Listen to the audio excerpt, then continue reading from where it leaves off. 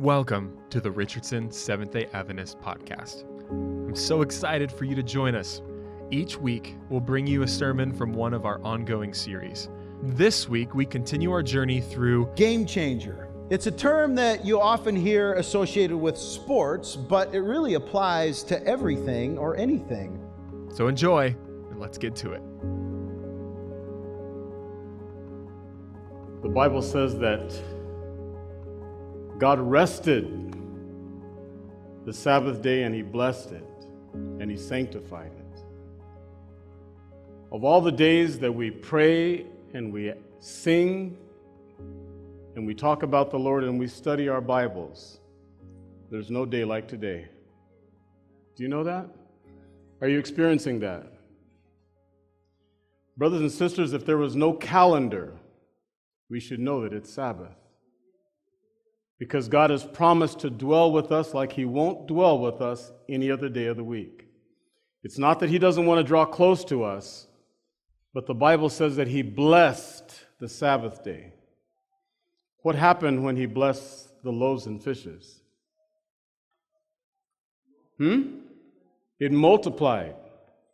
So God has put a blessing of multiplication in this day if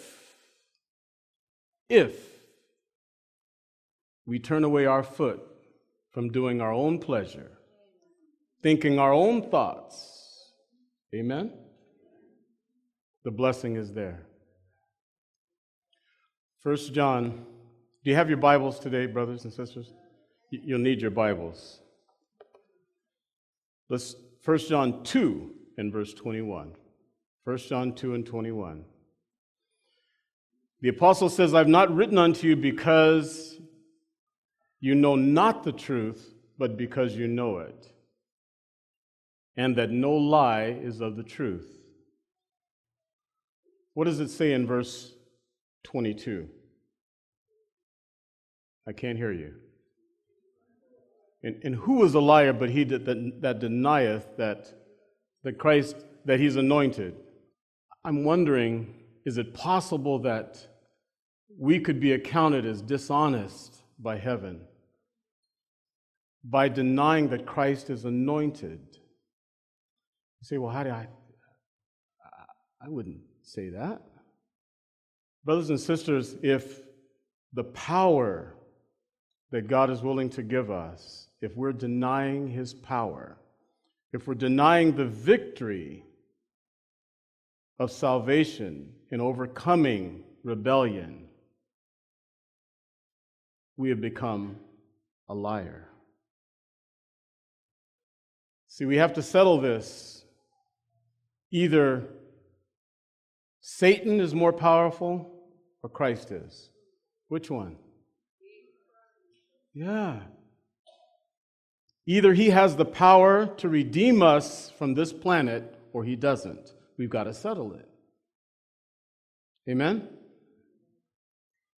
He has the power. The Apostle Peter in 2 Peter chapter 1 and verse 12 says that he says, I will not be negligent to put you always in remembrance of these things, though you know them and be established in the present truth. Yea, I think it meet as long as I am in this tabernacle to stir you up by remembrance. Repetition is a tremendous teacher. And the apostle felt it his duty, even though you already know it, even though you know the truth, to keep it in front of you, to keep you in remembrance, to keep stirring you up. The Bible talks about setting it to our seal that God is true, that His testimony is sure. We must set it to our seal. We must lock it in. No one can move it. No one can change it. For all of us that are students of Christ, that are followers of the Master, that are disciples, heaven is anticipating something special from us. Do you realize that grace is given with anticipation? God is giving us blessings with anticipation. In Peter, the Bible tells us that wherefore he has given us exceeding great and precious promises. The King of the universe, if he just promised, it would be enough. Amen? But the Bible says he's given us exceeding great and precious promises. He's taken it over the top so that we can be partakers of his divine nature. He's made promises that he didn't have to make, but just to show his love to us. The theme I'm seeing is transforming our communities. And to transform our communities, we must transform lives. Amen? First of all, God is transforming us so that we can transform our community. Amen? In Genesis, the 18th chapter and verse 32, God had promised Abraham that if just 50 people were on fire, if just 50 people were giving their life to Christ and they were committed, he says, I'll save Sodom. I won't destroy it. And you remember the story, right? All the way down to 10. God said, if just 10 people, just 10, and Sodom was a great city, that metroplex filled the plains. There were two sister cities together, and it filled the plains. And the Bible gives us that record when Sodom was destroyed. But if just 10 people knew the Master, I won't destroy the city. What does heaven anticipate when we are filled with God's Spirit? Are you hearing me this morning? What does heaven anticipate in us when we've given ourselves to the Master? Just 10. It would be like saying if there was only 10 people in Dallas, Fort Worth metro area, I won't destroy it. Just 10. Because their effect is going to be so contagious, the work that would go on. Hosea chapter 4 and verse 1, 2, and 3. Hosea chapter 4, verse 1, 2, and 3. The Bible tells us, hear the word of the Lord, ye children of Israel. For the Lord hath the controversy with the inhabitants of the land, because there is no truth, no mercy, no knowledge of God in the land. And by swearing and lying and killing and stealing and committing adultery, they break out, and blood touches blood. Therefore the land shall mourn, and every one that dwelleth therein shall languish, with the beasts of the field, with the fowls of the air, with the fowls of heaven, yea, the fishes of the sea shall be taken away. God has a controversy. Does that sound like any place where you live? But the Lord is looking for something in us. You know, in our Bibles, there are so many matter-of-fact statements, matter-of-fact comments that God's make. We will not be able to escape them if we don't seize them and take hold of them as our own. These are memory verses in your mind. John chapter 4 and verse 15. The Bible says, if you love me, do what? If you love me, keep my commandments. It won't be possible unless, what? Unless we love the Lord. Amen? It's not going to be possible. John 21 and verse 15 and verse 16. Again, memory texts. Things that we've read over and over again. The Bible says, so when they had dined, Jesus said unto Simon Peter, Simon, son of Jonas, lovest thou me more than these? He said unto him, yea, Lord, thou knowest I love thee. He said unto him, feed my lambs. Verse 16, he said unto him again the second time, Simon, son of Jonas, lovest thou me? And he saith unto him, Yea, Lord, thou knowest I love thee. He said unto him, Feed my sheep. It's very important when we're reading our Bibles that we don't run past words. We look deeply to see what is God saying. I heard what's written, but what is he saying? What is he telling Peter? Notice in verse 15, I'm just wondering, is it possible to feed sheep without knowing what they eat and what they need? Yes? It's possible? Or no, it's not? You could feed them bad food. But notice that Christ, when he's talking, when he asks Peter, he says, I want you to feed my lambs. What would be involved in feeding a lamb? Anybody around animals? Been around animals? Milk. Lambs have a different diet. They're more delicate. The care would be special. The attention more focused. Feed my lambs. Different food, a different way to handle the lambs. And God is saying, Peter, feed my lambs. So you can't do it unless there's some compassion and love. You can't feed that animal and care for him because you can't just handle it roughly. Any of you have babies here today?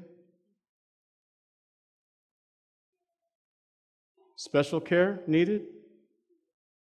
So God is saying, Peter, feed my lambs. And then he says, feed my sheep. So by degree of difficulty, if you have learned how to feed lambs, if you've learned how to show compassion, how to show tender care, how to have empathy, how to understand that we have been dug from the same pit, then you can feed the sheep.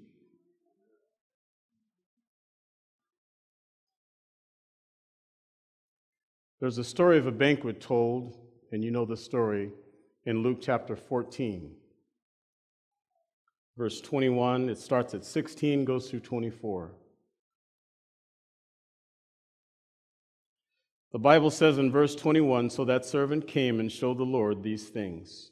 After those that he invited said, no, we're busy. We've got things to do. The servant came and showed his Lord these things, and the master of the house, being angry, said to his servant, go out quickly into the streets, the lanes of the city, and bring hither the poor, the maimed, the halt, and the blind. And the servant went forth, and he did it. And he came back, and he said, it's done. It's done as thou hast commanded, and yet there's room. And the Lord said unto the servant, go out into the highways and hedges, and compel them to come, that my house may be full. We are told that the most solemn messages ever given to human beings have been given to us. The most sacred truths given to any people have been given to us. Why would the Lord do that?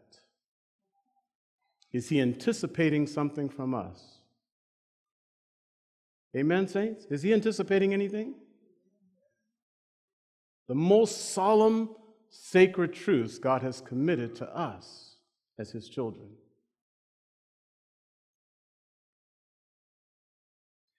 Romans chapter 8 and verse 29.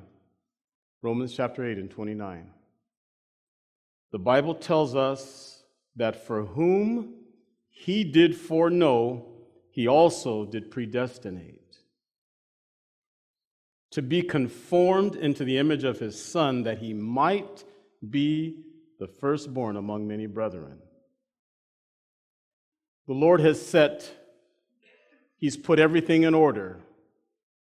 He set everything in place. He's left nothing out so that we can be made into the image of the Most High. He has predestinated us to be His sons and daughters. Hasn't left out anything that was needed. You remember the story in Psalms chapter 5. The vineyard. After putting everything into the vineyard and coming back, and there's wild grapes.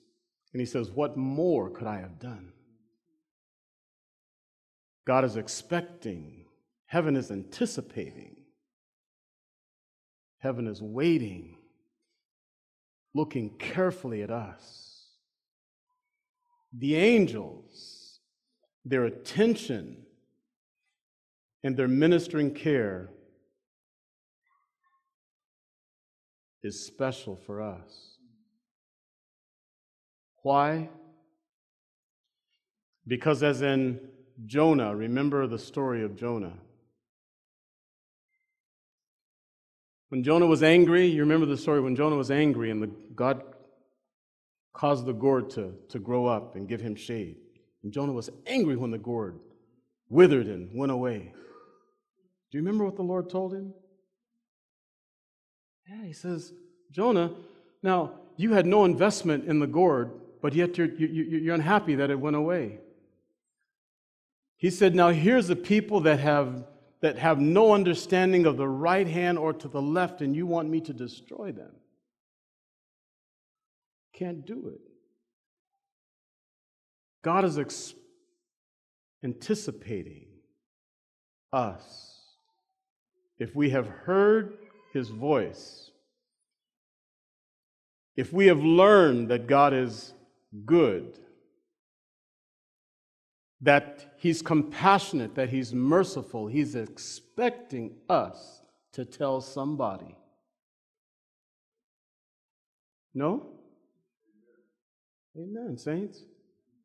Turn in your Bibles to Amos chapter 3. Let's read this.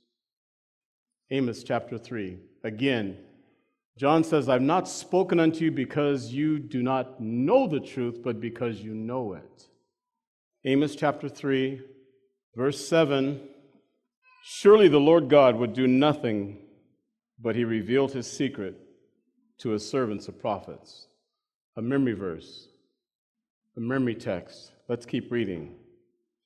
The Bible says, the lion has roared, who will not fear? The Lord has spoken, who can but prophesy? If we have heard the voice of God, the question is, who is it that could but open their mouth and share? Who is it that could be quiet when they've heard the word of the Lord? Who would that person be? Praise God, I know here at Richardson, you have workers. You have people that love the Lord and that you love His creation and that you're busy about the Master's business. Jesus is coming, brothers and sisters. And He's waiting for the fruit. He says He has long patience for that fruit. Have any of you ever done any canning or any juicing? Anybody ever canned any juice? Any grape juice? Yes, I see hands. Grown any grapes? Yes, I see hands. When you harvest those grapes and you go through the process of putting that juice together and canning it, and then later, throughout the winter, you're drinking that juice, it's reminding you of that harvest. Amen? It's reminding you of the grapes that you have harvested. Christ at the Last Supper said that He would not drink of the fruit of the vine anymore until He drinks it with us in His kingdom. Waiting for the harvest. To reminisce and taste the sweetness. To move that juice around and taste the sweetness and the richness of the bouquet of the grapes. He's waiting until the harvest. To again drink of the grapevine and to reminisce of the flavor of his children. Heaven is waiting for us, brothers and sisters. And the world, it's their right to know who the Master is. We cannot steal that right from them. They must know who Jesus is. I'm praying that as God's students, as his children, as his followers, that we make a commitment that we will reach our brothers and sisters, those that we work with, our workmates, at the grocery store, to tell them that there is a God in heaven. And he's invested everything in us. Is it your commitment today, brothers and sisters, to reach your brothers and sisters, to transform your community, to allow God to transform our lives? Let's pray. Heavenly Father, Lord, we're grateful for your mercies. Lord, we're thankful that we can come in and we can go out.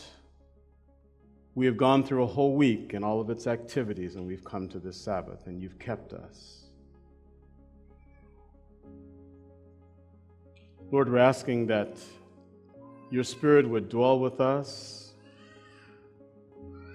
in every thought, every decision, every action, that you would teach us to be like Jesus. And you would bless us to this end. To your glory and honor, we're asking this in Jesus' name. Amen.